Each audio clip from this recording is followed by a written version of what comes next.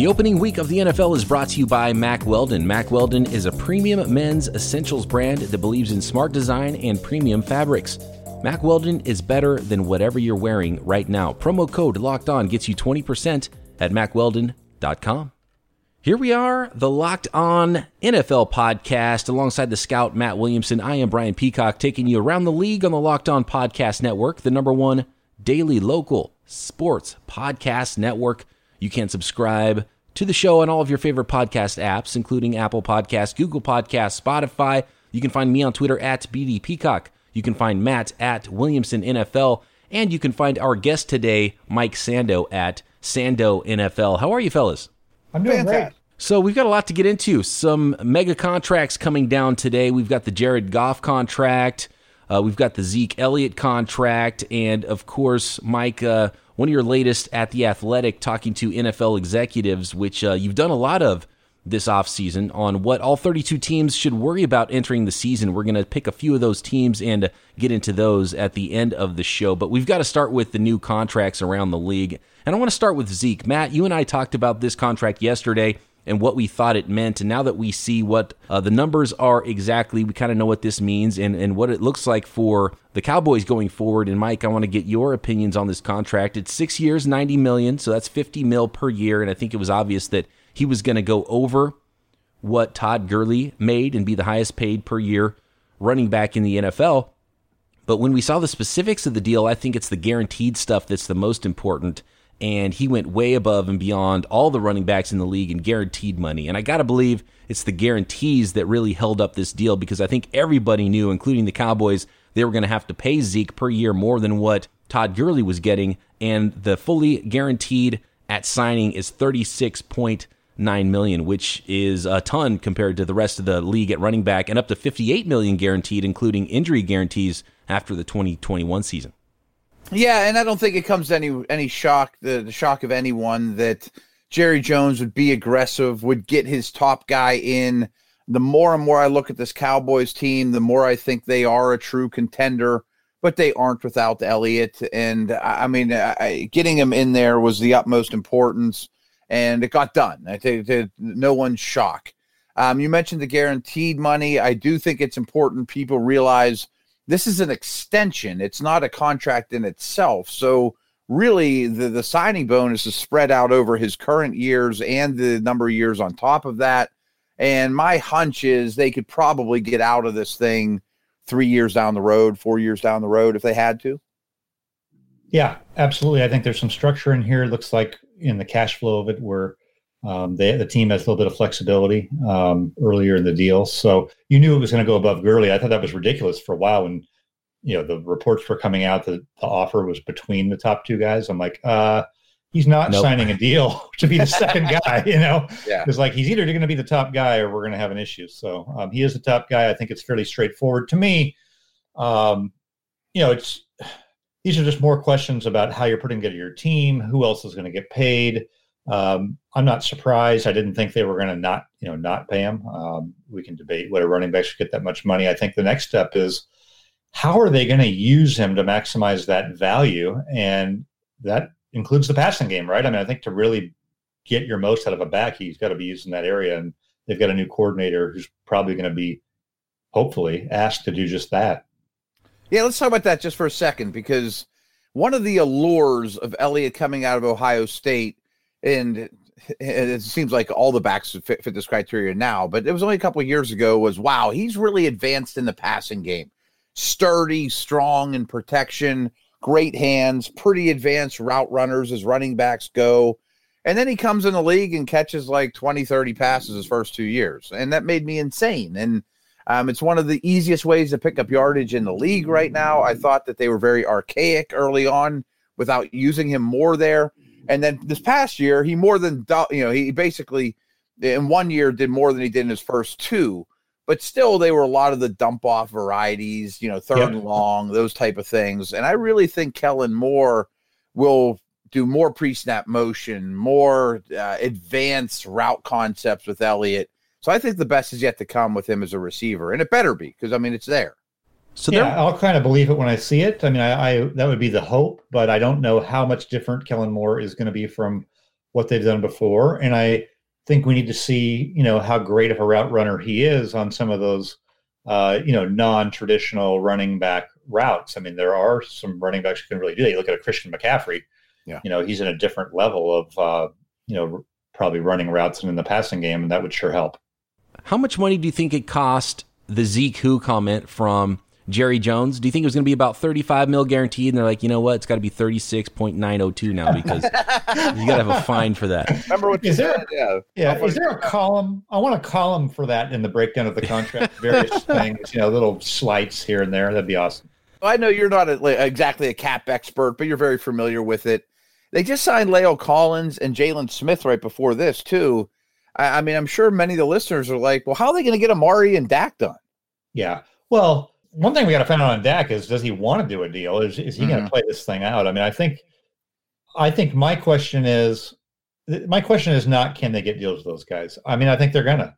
I think that they can pay those guys. It's just when you start having a bunch of guys that are paid, your flexibility goes down. Somebody gets hurt, you got to suddenly go pay in free agency for somebody. That's just what's going to happen. And the Cowboys have been, have gotten out of that. They did have issues. Remember, Tony Romo's deal was always a story, and the dead money and this and that. Then they drafted really well, and they got in a position where they had some cheap players. But they're paying all those guys now. So in a year from now or 18 months from now, they're going to have a lot invested in a lot of different guys that didn't have invested before. And suddenly you have, a decline in performance, or, Zeke gets injured or whatever. And you're a little bit more hamstrung in what you can do. Yeah.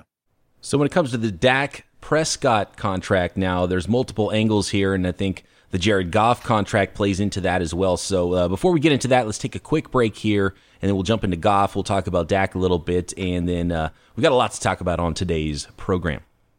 Well, hello, everyone. I want to tell you about Mack Weldon. Great sponsors of the show. Mack Weldon is better than whatever you're wearing right now. I can promise you. Not me, because I am wearing Mack Weldon. But Mack Weldon is premium men's essentials brand that believes in smart design and premium fabrics. Their mission's simple, really. It's just to make sure all your basics and beyond are smartly designed, and shopping for them is very easy and very convenient. They realized consistent fit and quality became a game of roulette, so they decided to take matters into their own hands.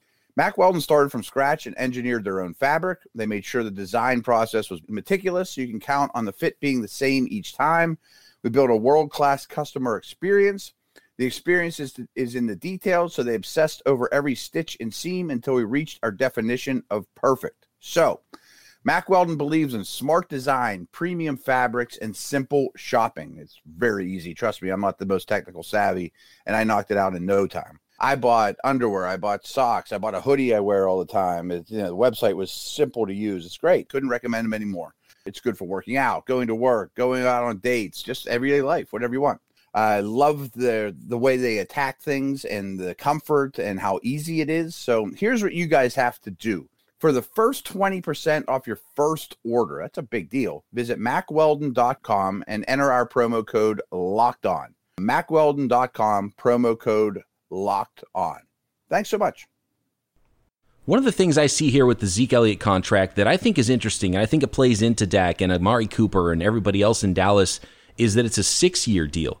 And to me, I think that is very smart on the Cowboys' part because they can spread the signing bonus money over the cap, and they can do a lot of things, massaging the cap over a 6-year period, but they have the cash on hand now to pay him a lot of money up front, which might really help them do some deals down the road. So I think structure is going to be key here when you're talking about signing Zeke to this big deal, signing Dak to a huge deal later, and then now when Jared Goff's contract arrives, 4 years, $134 million.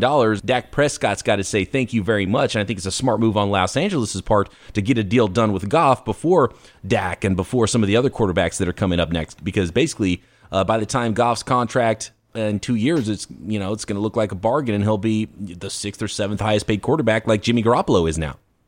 Yep, and the cap will just keep going up, so it buys you flexibility. You're going to do the deal with the guy, right? I mean, you're not going to probably just go look for a new quarterback, so...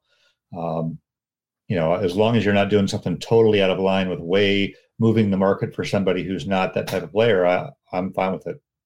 Yeah, a couple notes on that is I give the Eagles credit when you look at Wentz, Dak, Goff for being the first ones. You know, like you might as well set the market, because if you're third in that one, you're probably going to overpay a little.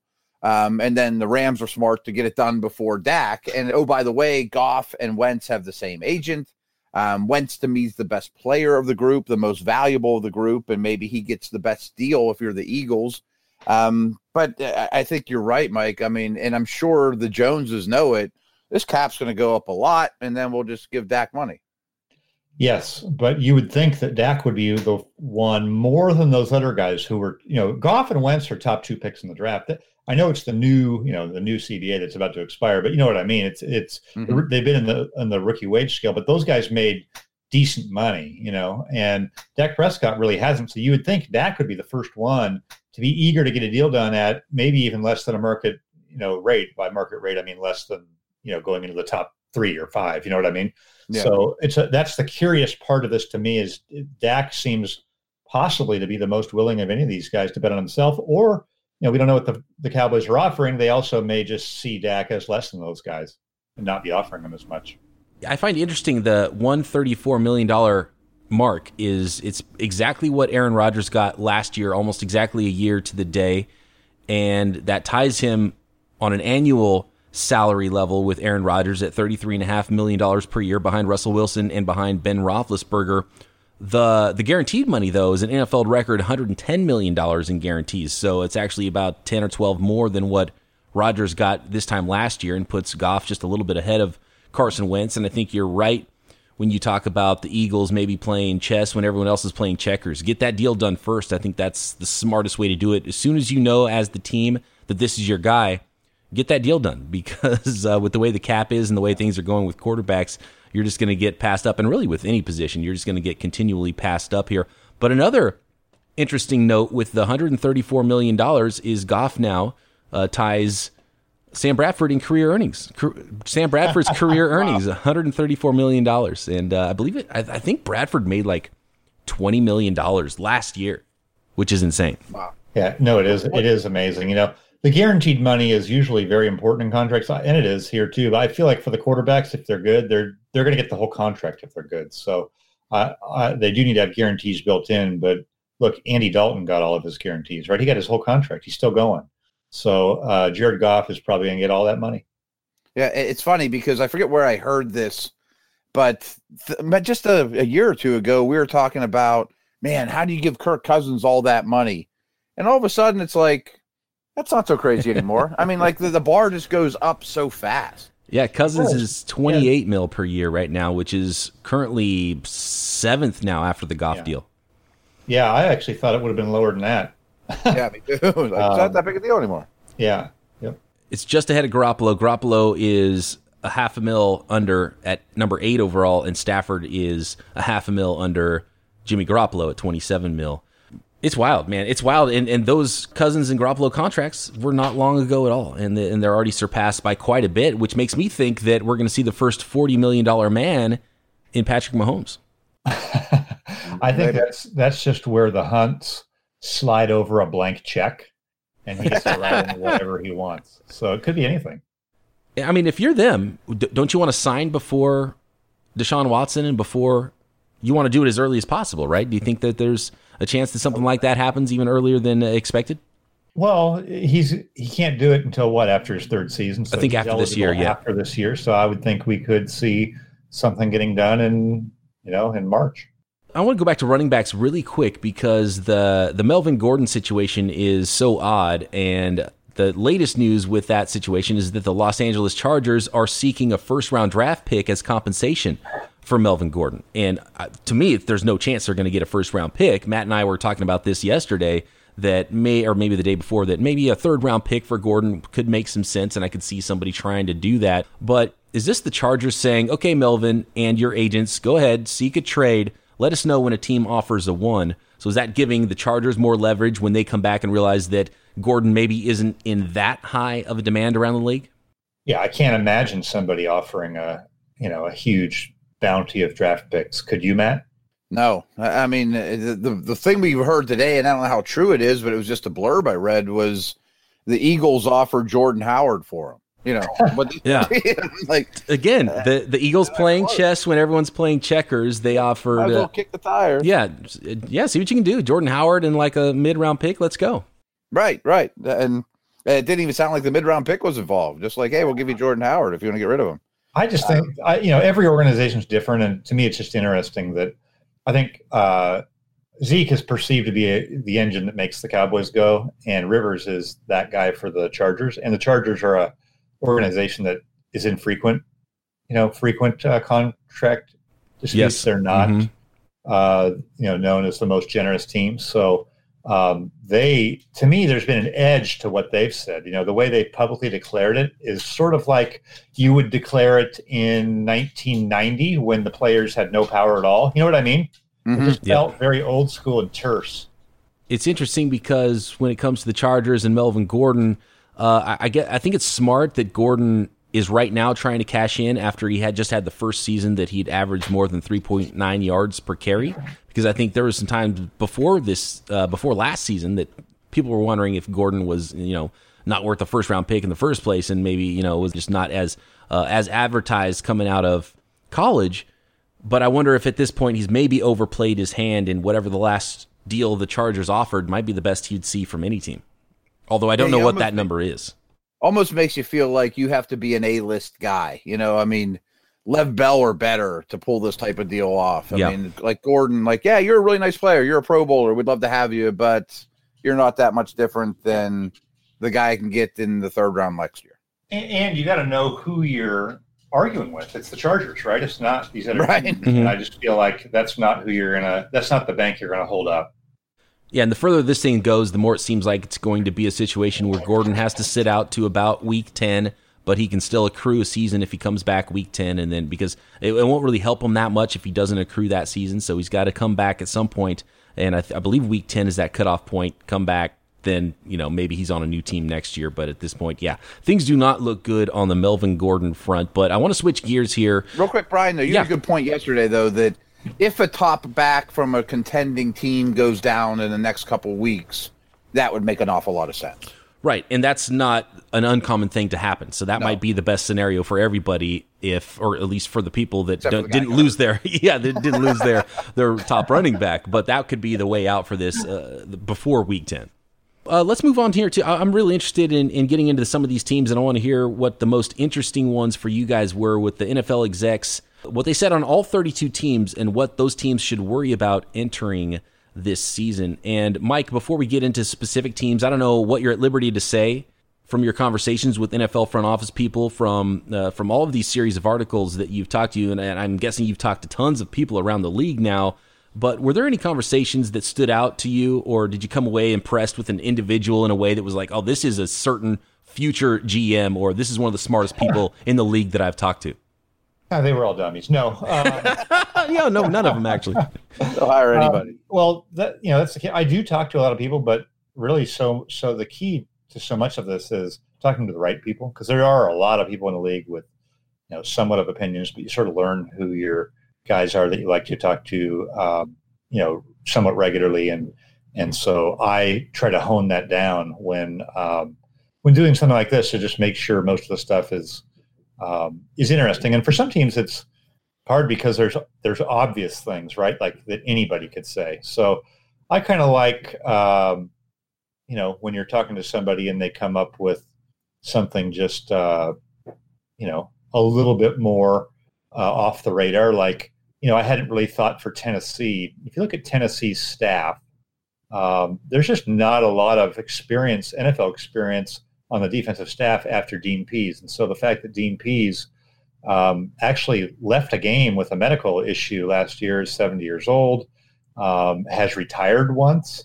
I just found that type of thing in the back of my mind, something I really wasn't thinking about. But, Tennessee is in that AFC South race as much as anyone. I know Houston's going to probably be the favorite by most, but I think all four teams have a shot, a realistic scenario where they could win it, and margin for error can be small. So as they get ready to go into their season, I thought that was just something to, keep in the back of my mind that I never would have written down as a thing to look out for. That is really interesting, because you could easily just hear a lot of people saying, well, if Mariota doesn't take a step up, they're not going to go anywhere. Yeah. Well, yeah. I mean, my neighbor could probably tell you that. Yeah. Or if Brady falls off a cliff, the Pats are in trouble. Yeah, I get that. Right. And that was the thing everybody said first on New England, too. And so I accounted for that, said, hey, Father Time catching up with them suddenly is the annual concern. But it gets a little repetitive to say that. So, you look at really their coaching situation, which everything's probably going to be fine with Belichick. But, defensively, they tried to bring in Schiano. They lost Flores, who called the plays last year. And so if Belichick has to call the defense, however they're going to handle that, he's going to do just great. He's amazing. But it just takes 1% away from something else, and for an operation that is all about 1% edges here and there, just something to keep in the back of our mind that could have impacts behind the scenes that we won't even ever be able to measure. Yeah, that's really cool. Let's take a quick break here and then come back and we'll get into those specific teams because this is a good spot for a break. Folks, it's time to celebrate. Football is finally back, and DraftKings, the leader in one-day fantasy football, has huge Week 1 contests this Sunday that you will not want to miss. To kick off the NFL season, DraftKings is giving new users a free shot at $2 million in prizes with your first deposit, and you can put in the code LOCKEDON, all one word, all caps, during sign-up. Draft your lineup and feel the sweat like never before. Every run, throw, and catch mean more with the DraftKings lineup on the line. It's simple. Draft your lineup, you stay under the salary cap, and see how your team stacks up against the competition. Plus, all new and existing users can get a deposit bonus up to $500. That's some extra cash to play with this football season. Nothing adds to the sweat of watching the games quite like having a shot at $2 million in prizes. So, download the DraftKings app now and use our code LOCKEDON. For a limited time, both new and existing users can get a deposit bonus up to $500.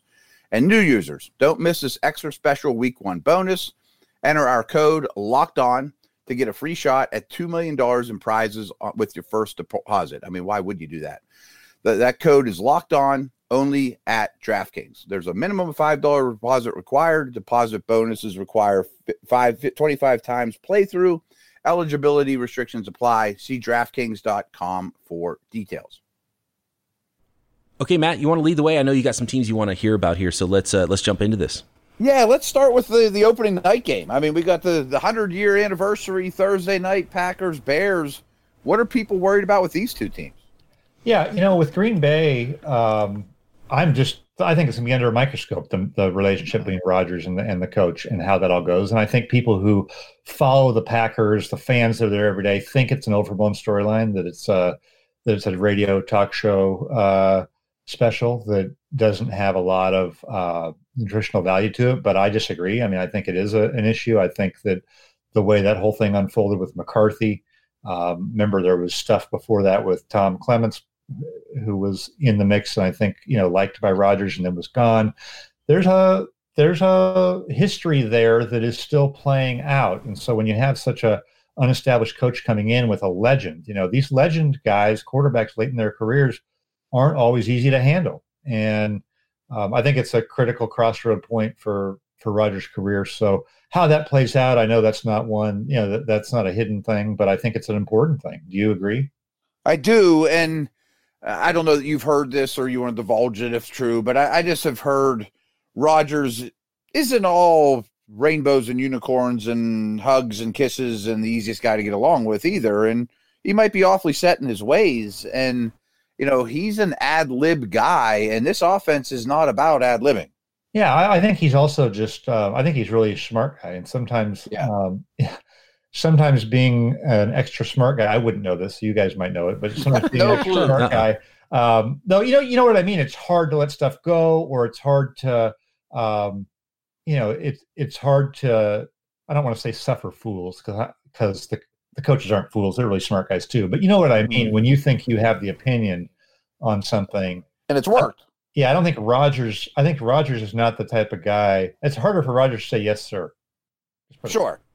No, that makes sense. And there's also, there's been rumors for years about, him being on the outs even with his family. And he seems to have a tough time getting along with people for long periods of time, which is interesting. And I wish I had more inside information because I actually went to junior college with Aaron Rodgers. I could have sat next to him in class At Butte College. I went to Butte College, and I could have sat next to him in class, and I would have had no idea. I didn't realize who Aaron Rodgers was until I was looking at this prospect from Cal, and they're like, "Oh, you're from Chico, California. You went to Butte College." And I was like, "What the hell? You went to Butte College?" I had no idea. I was a walk-on the baseball team. I didn't play football or anything. But, unfortunately, I don't have any inside info there on the Rodgers family, but it just seems to follow him, and it's been multiple steps, multiple people, multiple whispers around, so you got to think there's something to it. Yeah, absolutely. And every one of them could be easily explained and dismissed. But when you patch them all together, they got rid of the GM. Now I know Ted Thompson had health issues, but they got rid of the head coach. You know what I mean? Mm-hmm. So yeah, there's just, that's of great interest to me. For the Bears, I think the worry was, is a little bit conventional with them too. I mean, I think everybody feels like it'll be hard to be that great on defense again. So if there's a little bit of slippage, I think Vic Fangio did a great job, and nothing against Chuck Pagano, but that's about as good as that defense can probably be. They sort of, spent their upgrade investments last offseason. And so it's largely somewhat of the same team, with maybe changing the D coordinator. And now people on defense, have a year of Matt Nagy and study it a little bit. And can Trubisky make up the difference for whatever slippage there might be? Because remember, this was a really good team last year, but they didn't advance. You know what I mean? They lost at home in the playoffs. So how much further are they going to get, and how much further can Trubisky take them? How about the Brownies? I mean, I think there's some obvious ones, but I'm just curious if the GMs and whatnot agree with me. Yeah, no, absolutely. I mean, I just think when you have that many guys that are good players but weren't wanted by their teams, and we're talking mostly about Beckham, and we're talking to some degree about Landry, but there's others. Kareem Hunt was let go. There's a lot of personalities, and you've got a first-time coach. How is that all going to be managed with the expectations? I think 3 of their first 5 games are in prime time.